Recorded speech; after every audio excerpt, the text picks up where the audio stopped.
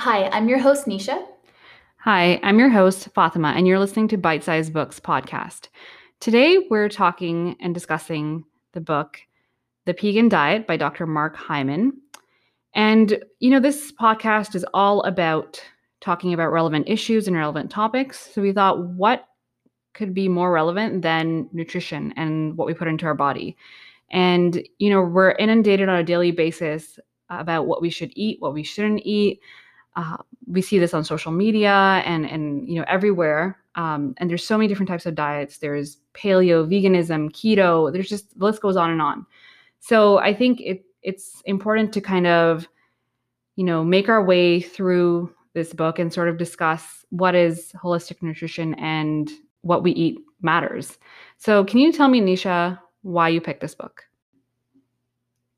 So I discovered Dr. Mark Hyman through a friend, and I started seeing a lot of her Instagram shares and posts, and his information was really different than the average doctor on a social media space.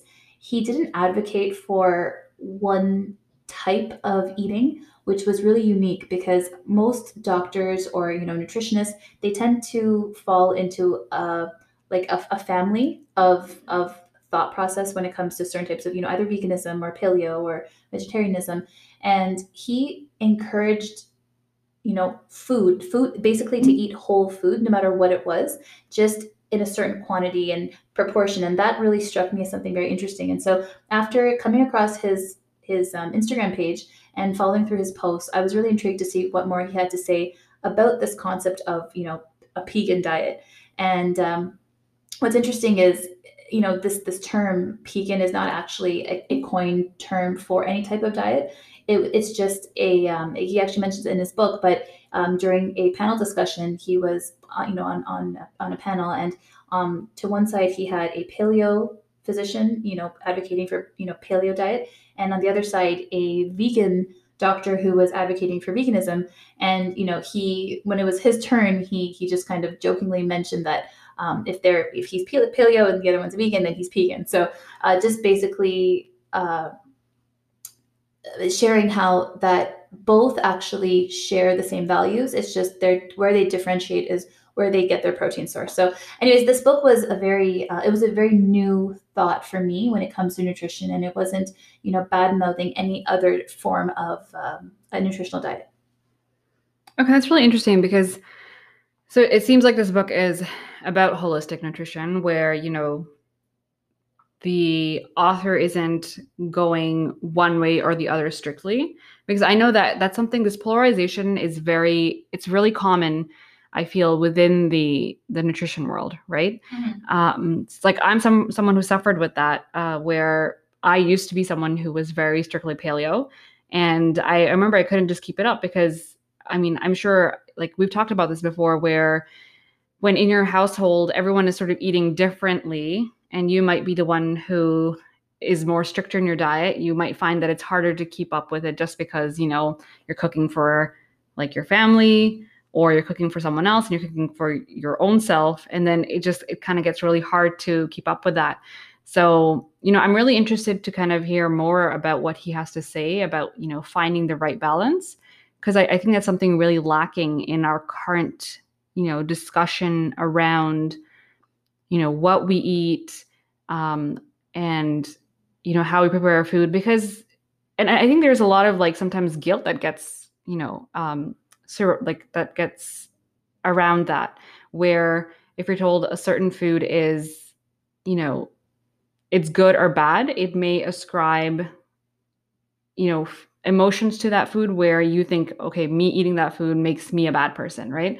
Mhm. So I would really like to kind of talk more about that, where how do we get out of that trap of thinking, right? Where we learn to eat better, we learn to heal ourselves with food without, you know, getting into that mindset where guilt stops us, right? Definitely. I think that the guilt aspect is something I can relate to because growing up vegetarian, obviously animal protein was not part of my diet. I did eat eggs, but apart from that, I didn't consume actual, animal meat. And I used to always feel like I was, like I kind of got at the short end of the stick because of it, because I always felt like I could never get the amount of protein that I need. I just felt like I could never be someone who has any sort of muscle tone. And I just generally felt weaker. When I was younger, obviously with age, you can do a lot more than as you get older. And so the weight of being vegetarian kind of weighed on me. But at the same time, having not had meat, it's something that I didn't wish to eat. It's something that didn't appeal to me, and so I also didn't see myself as wanting to force myself to eat it.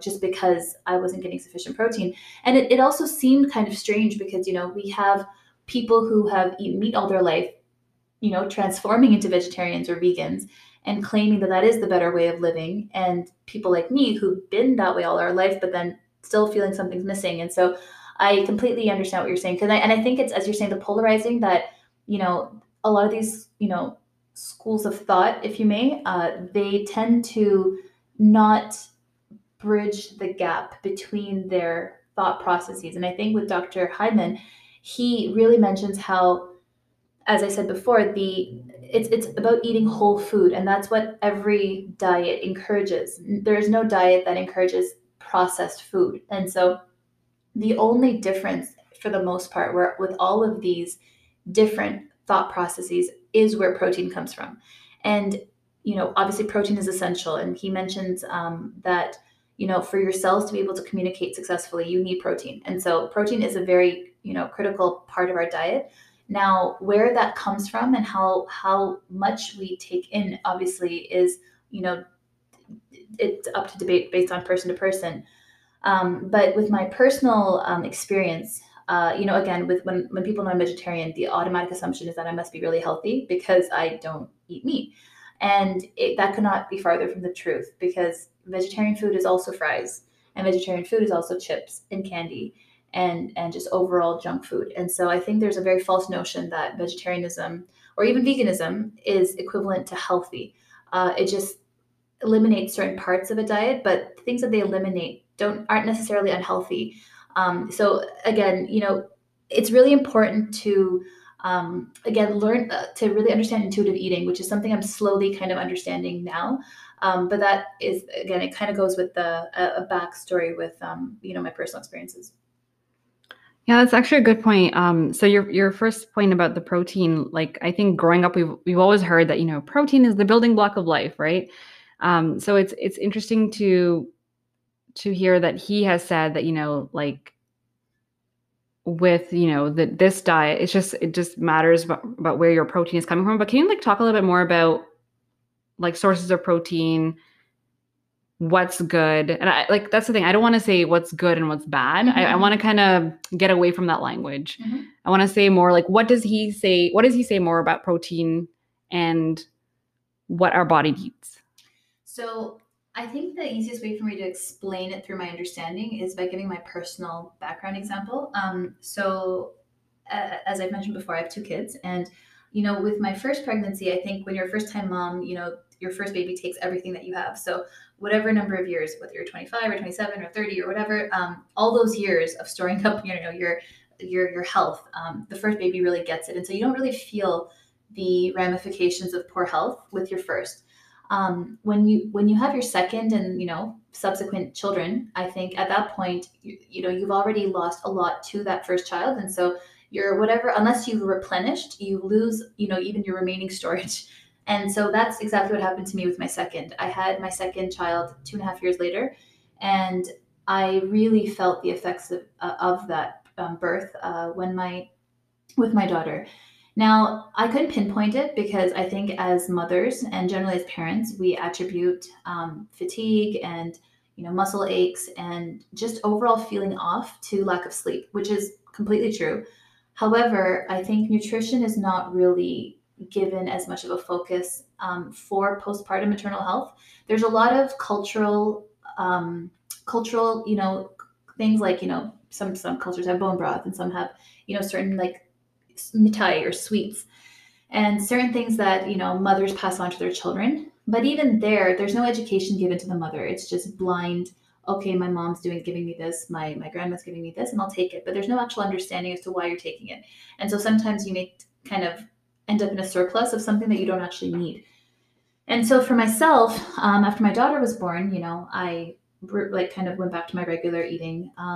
Again, being vegetarian, I love dairy. So I had a lot of yogurt and cheese and milk and fruits I love. And so I also developed a sweet tooth in my pregnancy with my daughter. And so I continued with an excessive amount of sugar. And I don't drink caffeine. And so my energy source would be sugar. So I averaged, I would say, like, two chocolate bars, full size chocolate bars, that too, every night. Because when my husband would come home from work, I would need to make a grocery run. I would not explain to him why, but I just needed to have it. And that would be my alone quiet time, and I would just indulge in two chocolate bars every single night. And that was not the limit. I used to have ice cream. It's just basically anything sugar under the sun I used to have. And I did that. I continued that for 18 months to 2 years. And the effects of that, I didn't actually pay attention to, because, like I said, I just kind of kept attributing how I felt to motherhood, that I was exhausted with a 2-year-old and a newborn. And so after my daughter became turned 3 last year, and with COVID, life slowed down, I think it really got me to pay attention to how I felt. And again, when I spoke to my parents about it, and when I spoke to just, general friends and family members, the first automatic thought was that I wasn't getting enough protein and I wasn't getting enough iron. And so I started taking an iron supplement, and I started, taking a protein shake, but I didn't feel any different. And I felt just as bad. And I didn't know why. And so I went to a traditional doctor, and the traditional doctor thought I may have a virus. The traditional doctor thought I may have some sort of, parasite or something that was affecting my body. And so I was given antibiotic at one point. I was given another medication at another point, but nothing worked. And it really, and to be honest, like my doctor actually told me that, I can just cope with the symptoms with continuing the medication long term. And, when I read up on the side effects, there were some significant side effects, but that didn't seem to really affect the doctor, which surprised me. And so at that point, I would say last year, near middle to end of last year, I was really hopeless. And again, for the friends who know me personally, no one could tell, because again, I think with as women and as moms, I think a lot of times we think that we're the only ones experiencing our issues. And I've really learned in the last little while that sharing actually does good for not just yourself, but the people around you, because you never know who else is suffering through the same thing. And so I reached out to a friend of mine, and I will forever be grateful to her, Ramesa, with this issue, because one day I just kind of, blurted it all out, and I was like, you know what, I'm not feeling right, and something's off. And so she told me to try, a naturopath. And, up until this point in my life, my parents are both in the traditional sciences, and they are very, they're advocates for traditional medicine. And I had never really heard of, naturopathy, at home. It seemed like it was a very ancient thing that I've heard, Ayurveda, and just these were terms that were kind of thrown around at home, but I didn't know too much about it. And so initially I kind of brushed it off, because I was like, okay, what's a naturopath going to do? Tell me to eat spinach. Like, I just, that was literally my mindset at the time. Yeah. But I was like, you know what, I've tried everything, might as well. So I got a contact for a good one, and I made an appointment, spoke to her, and she decided to, automatic assumption was she was going to tell me to eat meat. Like, I just figured, I'm like, okay, I'm just low on protein, I'm going to have to eat meat. And she started off by saying that, based on, after I explained to her everything I was eating, she started explaining to me that she wanted me to eliminate parts of my diet. And initially I was like, I'm already eating so few things. Like, I don't eat meat. I don't eat, most things that people tend to eat. What else can I eliminate? But she told me to get off gluten and off dairy, completely off sugar, which was a very tough thing on its own. And she didn't ask me to add a huge portion of protein, especially not protein shakes, which I was very surprised about, because that I feel is like, the go-to thing for vegetarians. And when it comes to, now back to your question about protein sources, she mentioned, even things like lentils and legumes, to have them within a specific quantity, because legumes and lentils are not only a source of protein, but they're very high in carbohydrates. And I think, within our South Asian culture, there's such an emphasis on lentils with rice, and both being such a high carbohydrate combination. without balancing out. This concept of balancing food groups is not really present in South Asian culture. And when I think back to the foods we eat, I grew up eating. Because rice is such a heavy part of my diet, I realized that my stomach was kind of getting full off of empty carbs rather than being full off of the protein. And so, for protein sources, as you asked, lentils, legumes. For those who eat meat, fatty fishes. Fish is really a very good source of protein. Eggs, of course, and there are some vegetables that have a relative amount of protein, but it's not enough to fulfill your daily requirement. And I think also, if I'm not mistaken, tofu within, again, a specific range. Sprouted is ideal, but within a healthier limit. Like it can be an unlimited amount. Okay. So I have a few thoughts, just hearing what you've said. So the first thing, actually, maybe I'll connect these 2 points. You mentioned about, balance in our diet, particularly because we're both from like South Asian cultures, right? And then it got me thinking back to when you mentioned about like postpartum and the kinds of foods we eat. And I know when we look at our traditional roots, um, we have a lot of healing foods within our traditions. So in, at least like in Pakistan, when a woman gives birth, they make her yakni, which is basically a broth, right? That you can put spices in. Then we also have something called like panjiri, which is just nuts and like ground brown sugar, I guess you could call it. It's called gur. And there's actually a few other things too that a mother can have that are very healing foods, right? And I know that a lot of these things are now making a comeback in terms of when we see within Western society, we see a lot of our foods kind of being appropriated, I would say, because we see how like ghee is something really cool to eat now. And, soaking your lentils is a thing too, because Turmeric. yeah, and turmeric lattes, right? Yeah. Or chai tea, or basically all those things. So I feel like to the point about the balance within our South Asian diets, I think we have that basis there. Like we have our ancestors did all these things, and I think maybe modern day lifestyles just have kind of overtaken that, because I could go back to my, say, great grandparents or great great grandparents. They were farmers, right? So much of their day was spent outdoors, and they were laboring away. And their diet basically consisted of, they would eat rice, they would eat grains, and they would eat all of these things. But those things were very wholesome because they're growing their own food, and they would have milk from their cows and everything. And I think we have something to look back to, right? We know that our our ancestors had a way of living that I think is something that could be easily like put into this book because of what's being sort of what he's prescribing as well.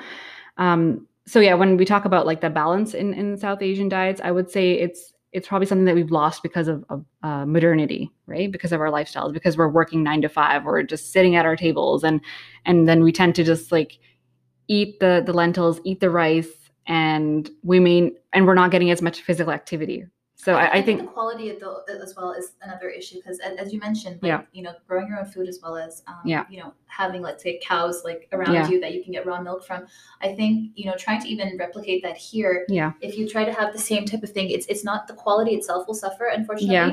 And so I think that that, as well as I think, again, at least at how I have seen it, yeah, from personal experience, there's a lack of explaining as to why. So this is good for you, but why is it good for you? Like Mhm. the nutritional understanding, I think, is so liberating and so Yeah. empowering, Yeah. so that you can make your own choices without supervision. Yeah. Because I think with South Asian culture, that concept of your mom and dad will tell you what's right, Mm. versus, okay, fine, they can do that, but then at what point do you detach and make independent decisions? And Mm. so nutritional education, I think, is something that I personally find that lacks a lot in the South Asian community. Although, as you're saying, I completely agree with you that the sources and the origins are there. Yeah. It's now trying to kind of learn through news sources, but it would be ideal to learn it from the origin, like nutritional knowledge from the origin. But now I think as it's coming out into the West and like they're curating it in a more digestible way for the average audience. Yeah, I definitely agree with that point where you're talking about like having that nutritional education behind why you're consuming what you're consuming. Yeah, and of course, I think it has to be a balance, like where you are not going to eat everything that is put in front of you just because like this is what I grew up eating, but also knowing like why you're like. So I'll give the example of ghee, for example. So growing up, we ate a lot of ghee in our food, in our rice, in our rotis, and everything. And then there was like this moment when it was like the low fat craze, right? Where it was like everything low fat is actually better for you, whereas we know that's been debunked. So then I remember I was like, okay, Mom, don't put like ghee in my food. You can put it in after. And then it was when the research came out that, ghee is actually really good for you, and clarified butter is a better form of a fat than, even butter itself. And that's when it kind of struck me that, okay, like having that knowledge made me realize that there are some things in our tradition that were correct. And I think it's because it probably worked for our ancestors in their specific contexts, right?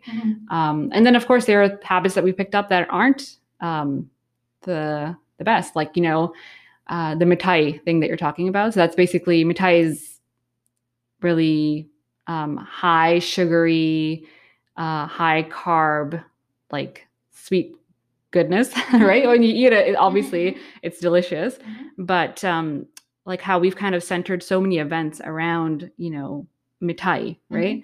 And I definitely think I feel like this kind of brings me into thinking about emotional eating, because I know you talked about how, like, how after your daughter was born, after Nia was born, you found that like you were craving sugar so much, right? And it was something that helped you get through the day. So I'm wondering, maybe we can discuss a little bit more about like, how food becomes a way for us to eat our feelings. And does he talk about, I mean, I don't know if he goes into that more, because I feel like emotional eating might also be something that may not be tackled in this book, though he may talk about, breaking away, because we are talking about food and how food can heal us. So how do we break from this, right? Where we use food as a way to eat our feelings. So what's interesting, and this was something that one of the first things he mentioned, or that I learned from him, which was like very eye-opening for me, is that obviously we know that hormones regulate our mood. Hormones regulate so much in our body, and our adrenal glands are controlled by, like, we require good fat in our diet for our adrenal glands to operate successfully. And as you mentioned, when there was this low fat diet that kind of swept about, fat was demonized.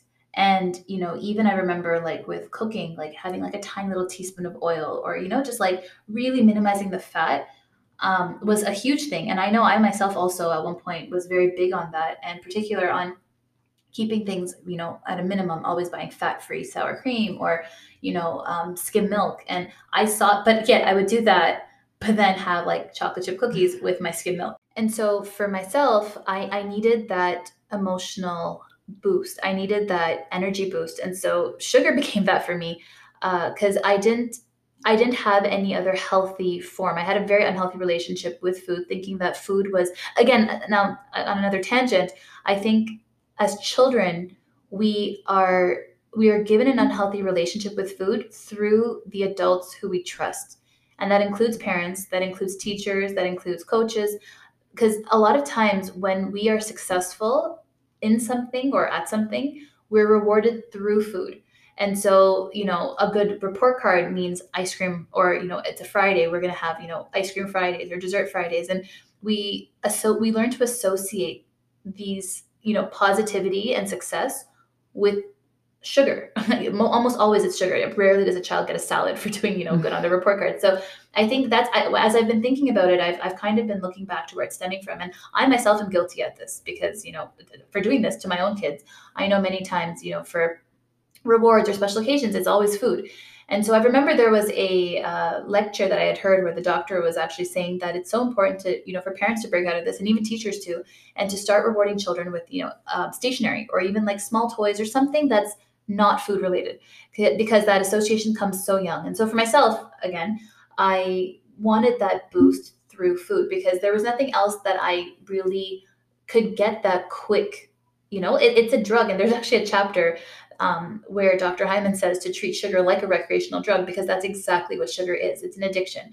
And when you get a little bit of it, you're going to crave more and you're going to crave more. And if you keep answering that call, back to the habits podcast we're discussing, when you keep answering that call and that cue and craving, sugar not only has that on a, mental level, but on a chemical level, so everything about sugar is about craving and reward. So having answered that craving for 2 solid years, my body was just, it required that in a way to feel that pleasant euphoria of happiness.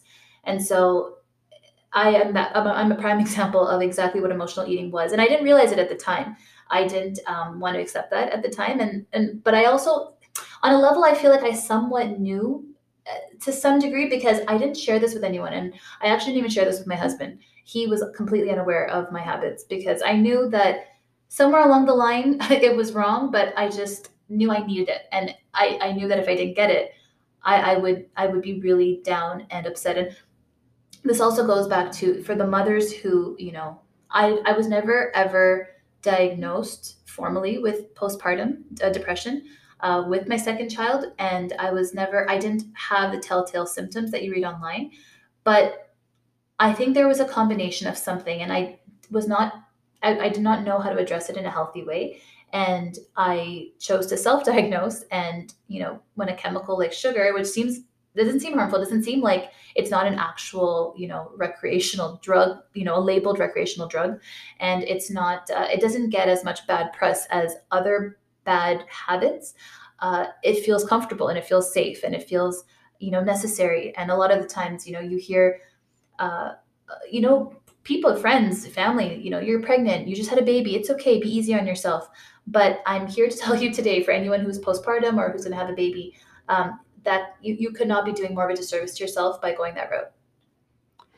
So I really, really liked your point about how, society kind of starts us young, and it pushes that, food and particularly desserts and sweet treats as a reward for a child doing good. And then your point about postpartum too, I feel like when a woman is pregnant or when she's about to have a baby or even after she has a baby, I feel like people are always like, oh yeah, it's okay. And when it comes to food, they're like, it's okay, you're eating for 2, right? That notion about like, eat everything, eat all the things, because it's not really a big deal. But of course, I would say there's a huge correlation, right, between like your health and your baby's health and the food that you're putting in your body.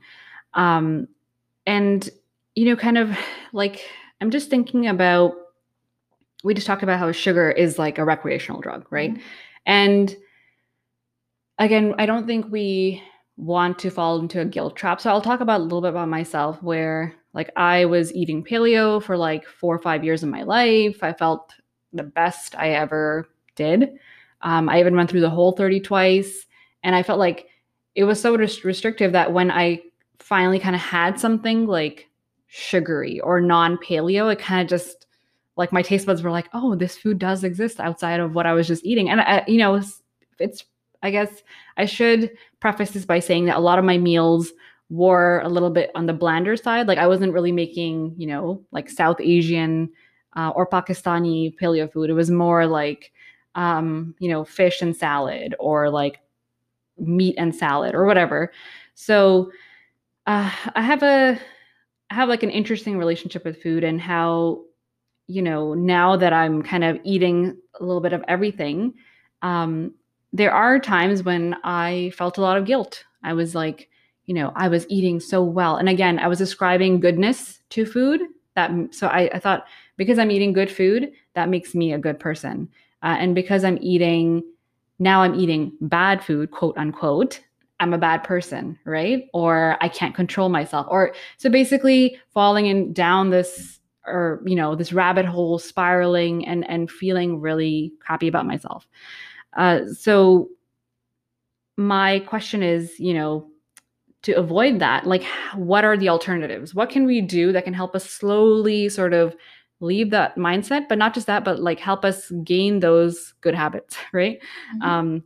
And how we can sort of leave the sugar, ditch the sugar. And of course, I think these things you would probably do one at a time. Like, you're not going to just leave sugar and then leave something else that might be causing issues in your body and then like everything at the same time. Because sometimes I feel like how you mentioned you're doing a cleanse, but you're doing it with a naturopathic doctor. So you're doing it with a trained professional, and you're not doing it by just reading articles online and being like, okay, I think this would work. This would work. I might take this supplement, because that could be dangerous for your body, right? Because Mhm. you may not know what you're doing to your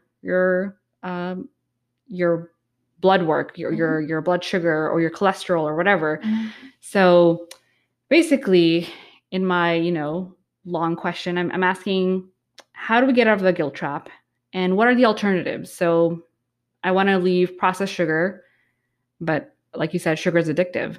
How do we get out of that?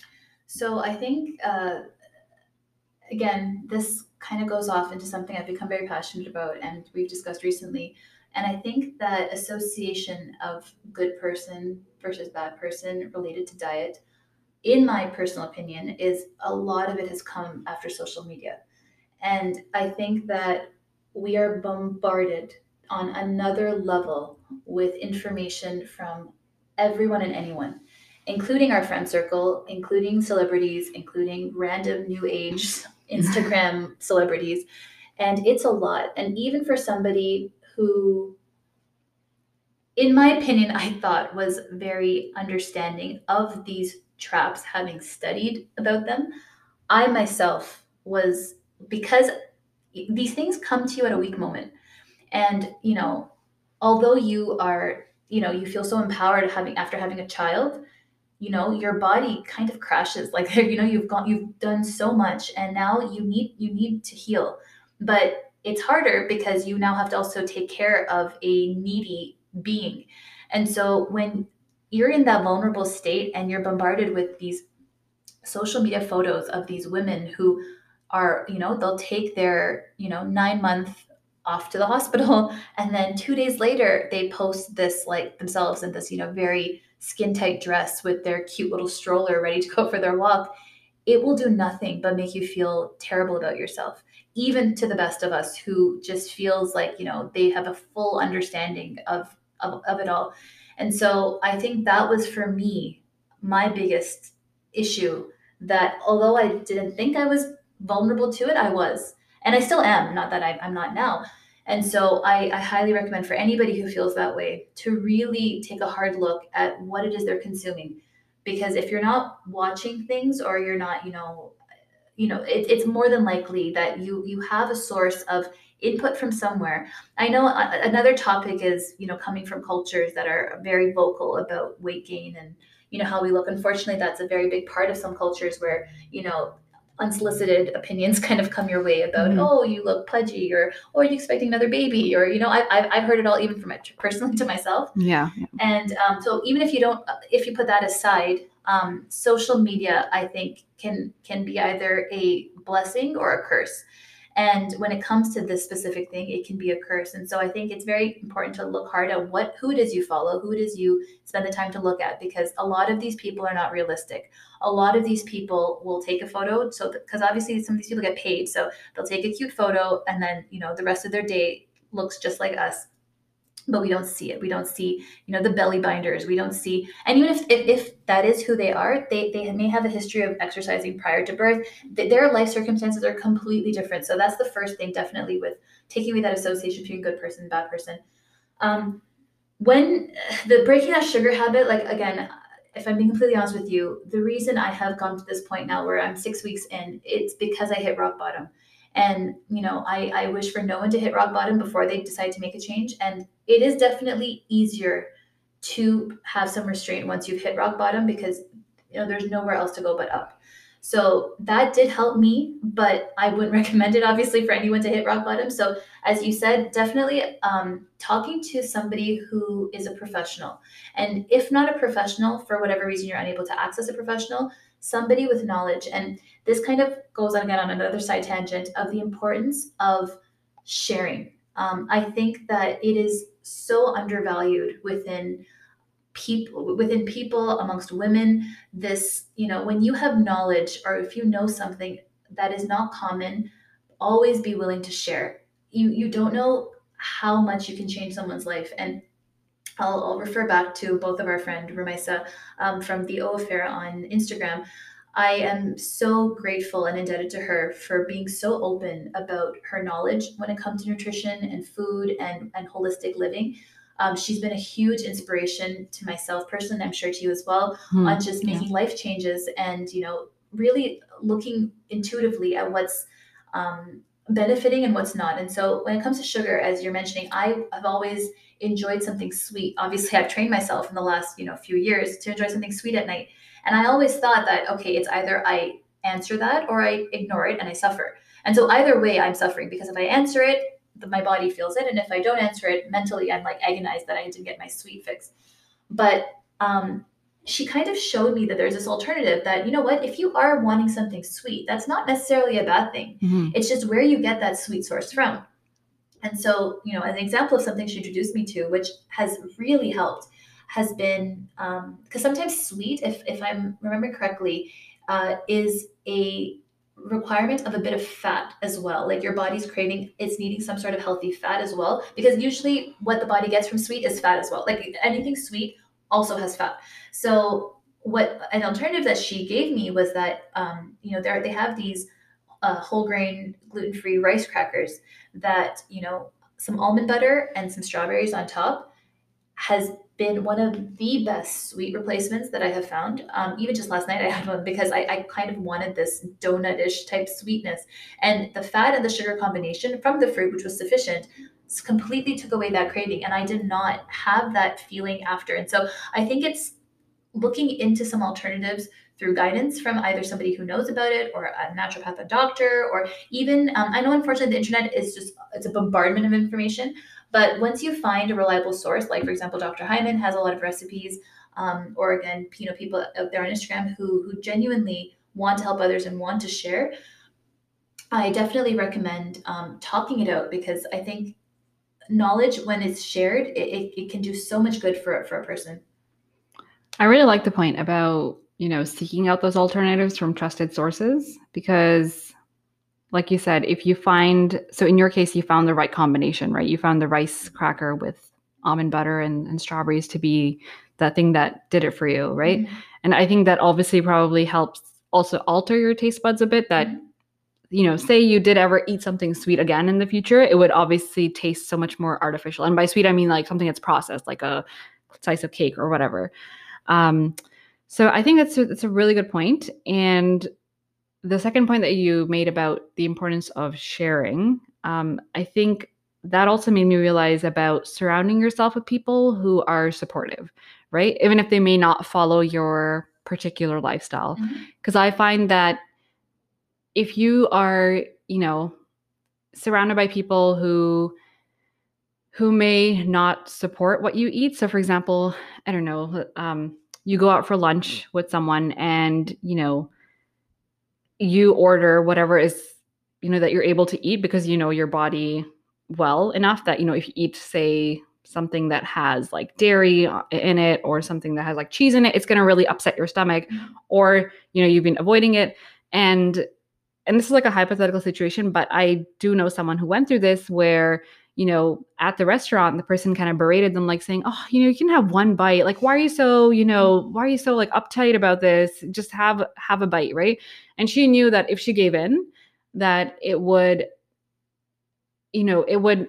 mess with her body. Like she would have physical symptoms of like pain in her stomach and whatever. So even being surrounded by people who may not even eat what you eat, but they're so supportive of you that you do go to a restaurant and they say, you know what, go ahead, order whatever you need to. Like it's your body, it's your choice, right? At the end of the day, and you fuel it the way you feel is best for you.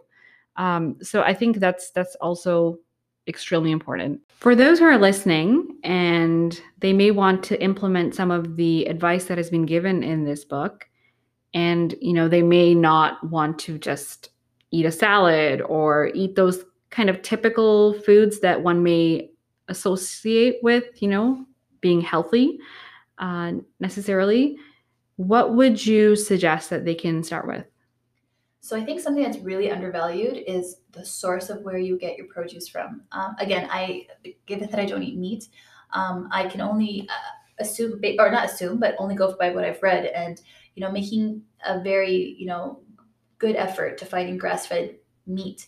I think meat, as I've read, is a lot of these mass-produced animals are fed grain, and even if it's an organic source of meat, a lot of them are fed grain and corn that are organic, but it's still, these products are not meant to be in these animals, and these animals are herbivores that graze on grass. And so making that effort, if you do eat meat, to purchase and seek out grass-fed meat. That's definitely something for those who do eat meat.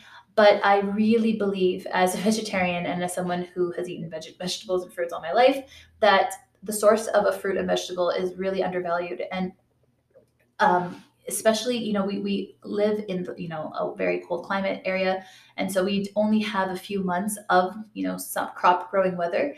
When it is spring, I highly recommend to seek out the closest farmers market to purchase your produce directly from a farm. Uh, the quality and taste of a vegetable or fruit, when it's come as close to the source as possible, is completely different than when you purchase, let's say, a box of strawberries that have come from California.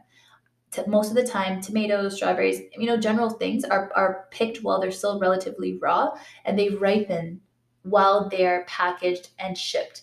And so that ripening process is not natural. When a fruit or a vegetable ripens on the actual stem, the nutrients and the phytochemicals that enter that fruit or vegetable is completely different, and the flavor profile changes.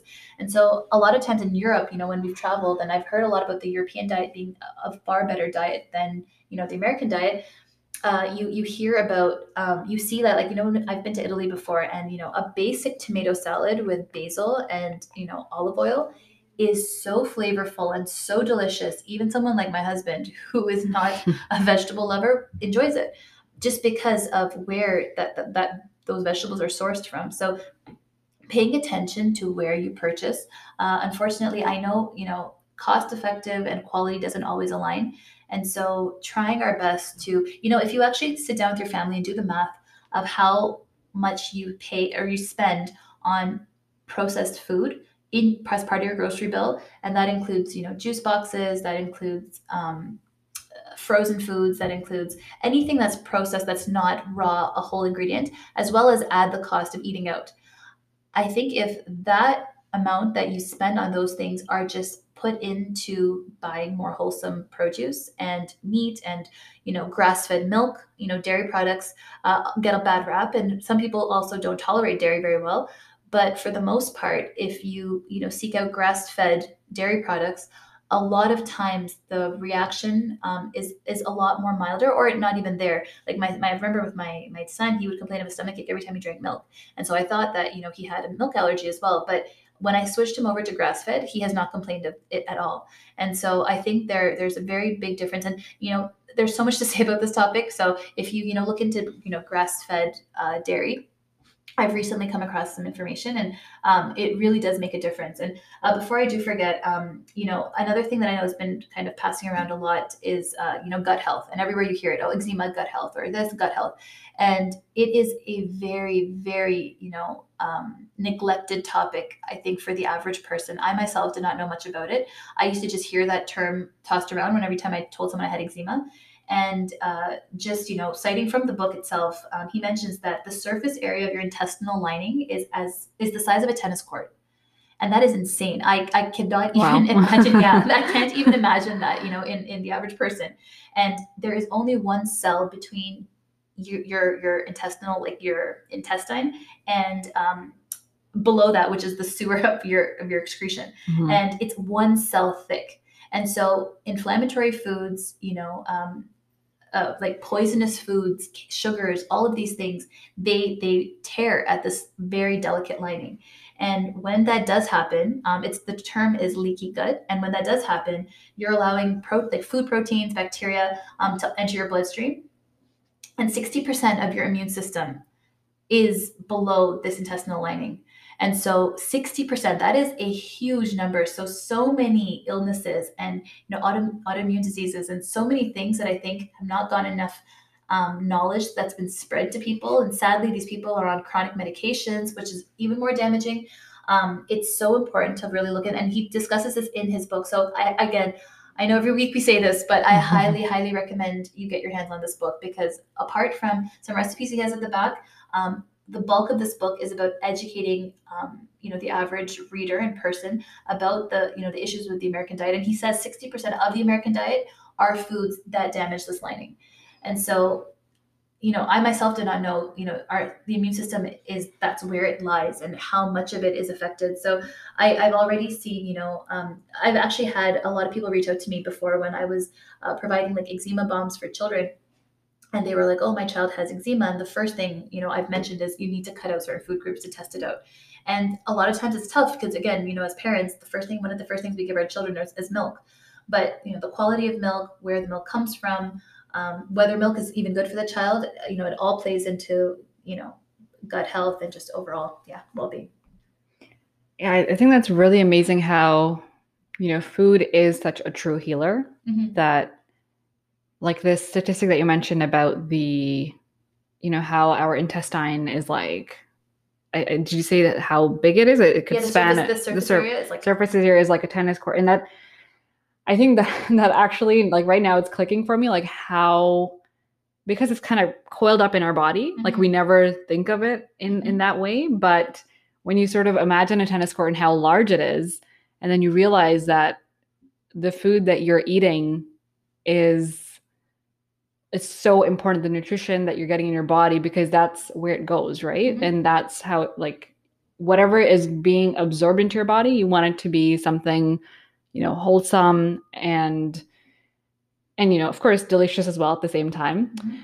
And I think more than anything, what I've kind of gotten out of this whole sort of discussion is that education is power. Like, if you don't, and the terminology about like leaky gut and all of that, like so when I had started the paleo, when I had joined the paleo like diet and lifestyle, that's when I first heard it.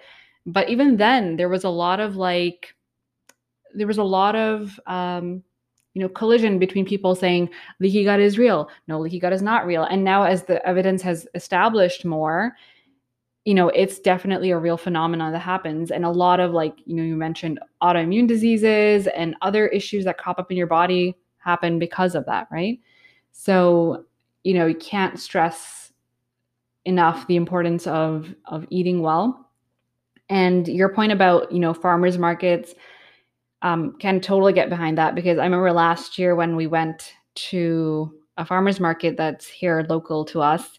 And I remember we were loading up our stuff in the car, and there was a truck pulling in with so much broccoli in the back, but it was like fresh broccoli. And I remember it was such a beautiful sight. We're like, this is, it's amazing to see your food actually coming in front of your eyes mm-hmm. and being brought to, the farmer's market. And I think, not only is the quality better because, and I even price wise, I remember when we were tallying up our bills and everything, I was like, this is like grocery store prices, right?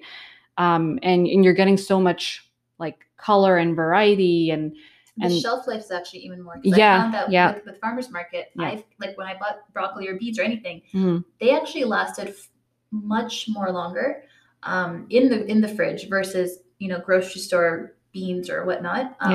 Again, because they've been picked within a day or so mm-hmm. before they're sold. Yeah, absolutely. I remember experiencing that as well, because like you said, right, with the food being transported in trucks and it ripening on the way and then sitting on the shelf for a few days, by the time it gets to your house, if you don't consume it within a day or two, it's gone, mm-hmm. right?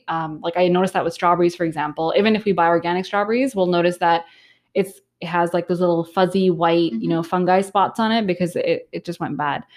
And yeah, no, honestly, I'm excited to read this book too, because I feel like, as someone who was already in the thick of it and kind of moved away, and I feel like right now I'm kind of trying to get back to that balanced way of eating. And I feel like this would be perfect for me because, paleo was too strict and I kind of fell off the bandwagon. And I want to be able to eat in a way where, what I'm putting into my body is good, it's nutritious, I feel good, and I can, like, I think after a while you begin to become very conscious of the symptoms in your body too, right? Like, if I ate this and I feel pain in my stomach or in any other part of my body, then I know that this is something I need to take out. And I just feel like it's such an amazing way to live, right? Like becoming so one with yourself, Mm-hmm. right? Mm-hmm. As cliche as that sounds. That's empowering.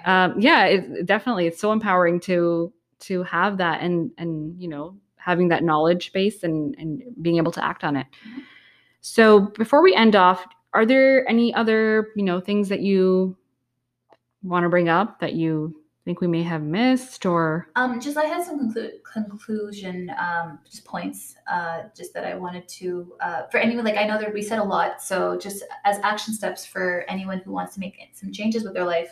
The first is I can't stress the importance of cooking around your origin, your taste buds. I think a lot of place times that I've failed has been when I've tried to use cookbooks written by people who are not from the same cultural background as me, and I eventually, my taste buds end up like just giving out because either it's missing salt or it's missing spice, or it's not the flavor profile that I grew up with.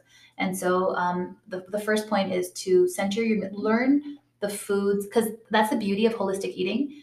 It's the whole food that is what's good. There is not a style of eating that's good.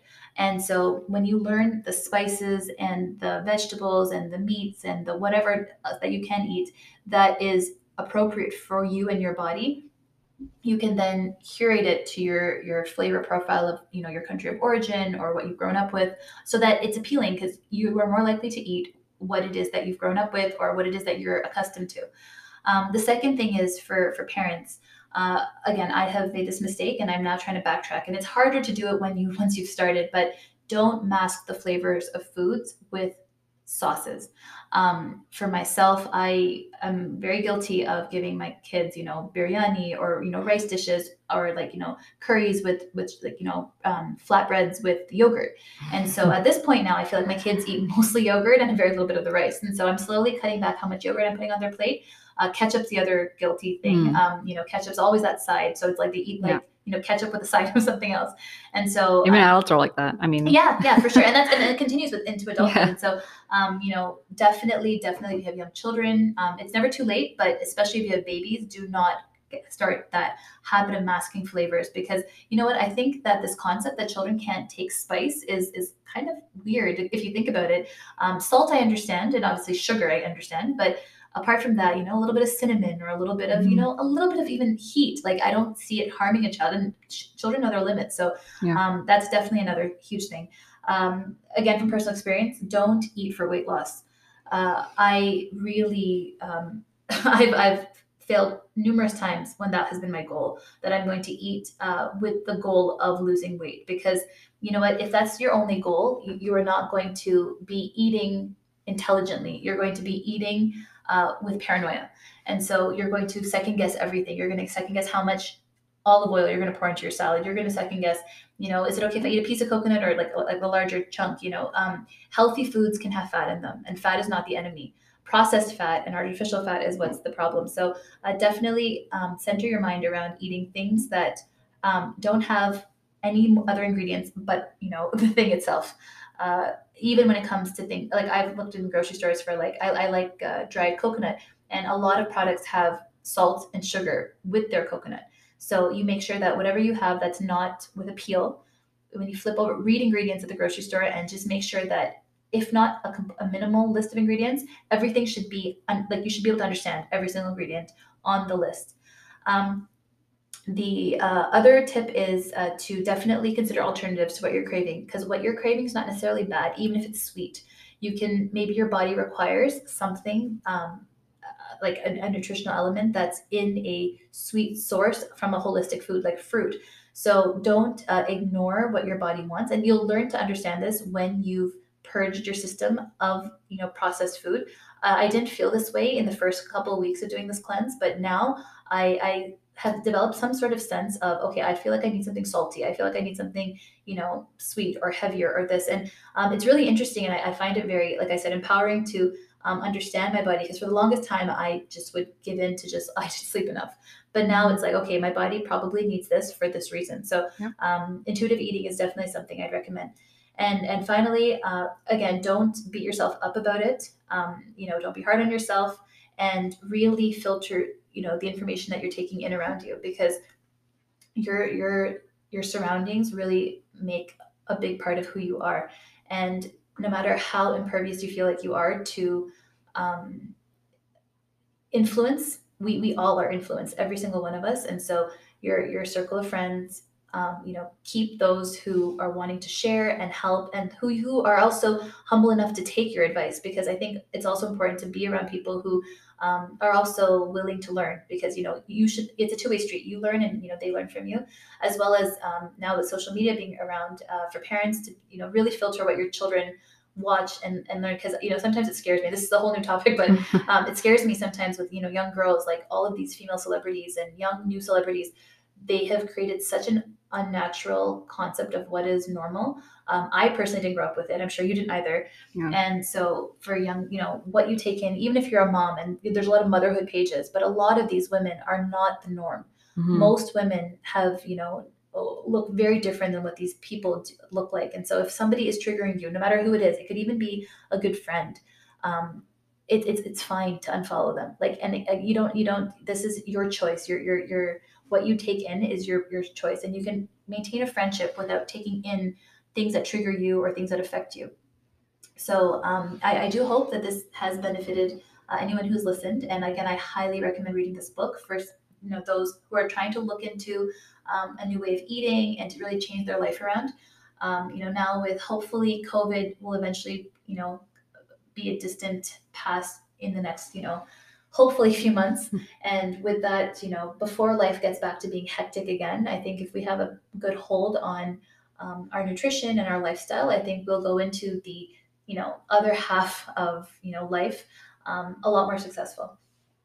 Absolutely. All really great points to end off the podcast. I really want to thank you again for this really eye-opening discussion, because as we've been talking, I've also been kind of reflecting on my own journey with food and nutrition, and I'm feeling really motivated now to go home and to kind of like take stock of what I'm doing right and what maybe needs to be incorporated a little bit more.